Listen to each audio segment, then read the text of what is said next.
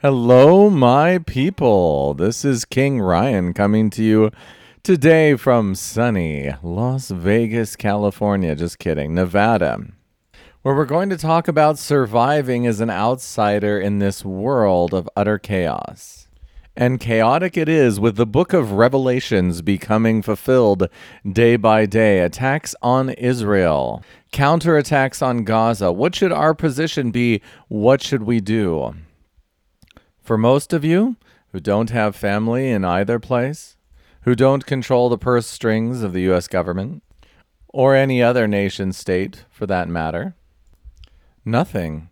In fact, you can completely ignore the whole thing. One thing that news gets us to do when we're reading about all of the crisis and catastrophes everywhere but where we are is to stop focusing our energy and our attention on where our senses lead us right now in this moment. There are things in your room where you are at the moment, or in your car, wherever you're listening to this. There are things in your home. There are things in your city, your state, your neighborhood that you can see with your own eyes and that you feel are not as optimal as they could be. Every moment you spend looking at, commenting on a conflict thousands of miles away that you have no influence over, that you cannot change beyond saying, yeah, it's not right if people kill other people, which I will admit to you is a controversial idea today, is time you're not spending and energy you're not spending locally on yourself, on your environment, on those who you love, on those who could love you back.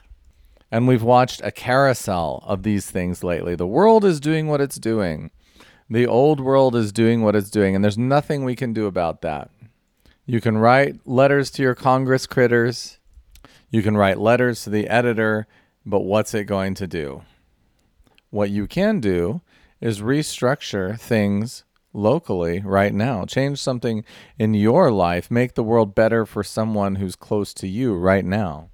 For some reason, our mind likes to focus on these things that are so far away and that seem so horrible and critical, and we want to fix them and we want to comment on them. But maybe that's just scapegoating our responsibility to do something closer to home. So my recommendation, forget about it. Unless it's you, your family, unless you can do something about it that you feel to do, don't pay attention to it, and instead focus on improving things where you are, because you know what? If we all did that, all of these things would solve themselves virtually instantly. King Ryan, RyanOrok.com, Outsiders Podcast, thank you for listening.